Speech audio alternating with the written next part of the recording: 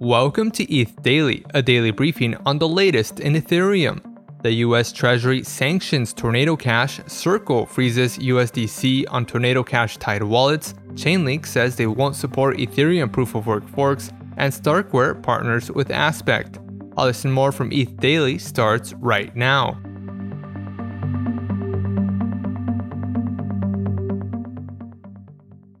The U.S. Department of the Treasury's Office of Foreign Assets Control has sanctioned cryptocurrency mixer Tornado Cash. A list of associated addresses were also added to the agency's specially designated nationals and blocked persons list.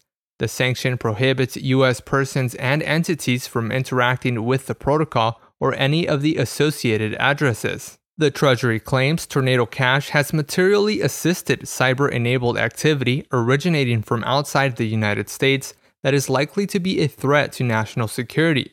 The agency cited the protocol's use in illicit money laundering, including $455 million stolen by the Lazarus Group in the Sky Mavis hack. Since the announcement, Tornado.cash and all GitHub repositories associated with the project have been censored.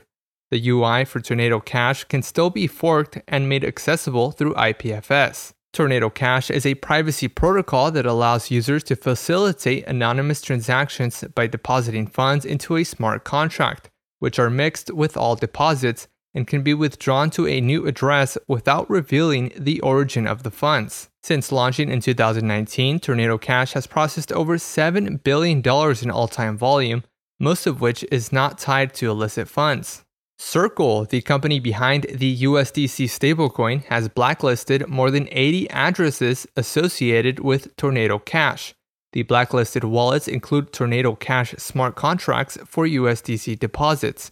So far, more than 75,000 USDC belonging to Tornado Cash users, as well as 149 USDC donated to the project, have been frozen. The USDC token contract contains a blacklist address function that, when enabled, prevents an address from being able to move USDC tokens.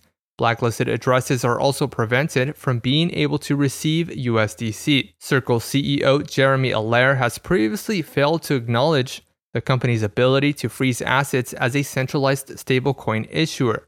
Circle Pay is yet to release a statement on the freezing of assets. Decentralized Oracle provider Chainlink announced that it will not support forked versions of Ethereum amid the upcoming merge upgrade, including any proof-of-work forks. Chainlink said it will remain operational on Ethereum's proof-of-stake consensus layer post-merge.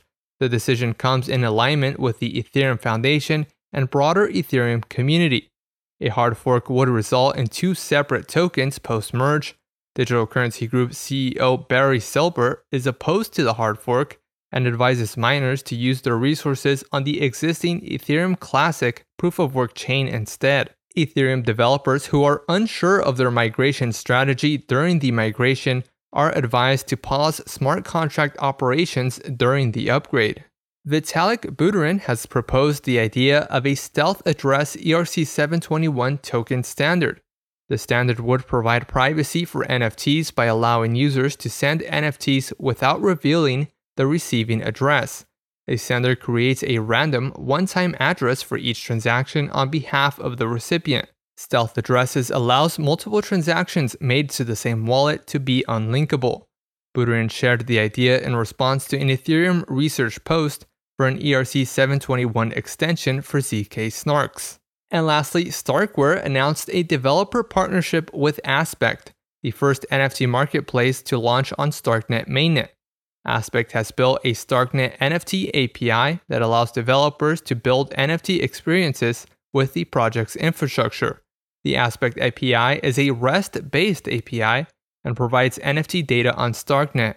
It provides a set of endpoints that enable developers to fetch ERC-721 and ERC-1155 token metadata, as well as assets, events, contracts, and other core attributes. This has been a roundup of today's top news stories from ETH Daily. You can support this podcast by subscribing and leaving a review on Apple Podcasts.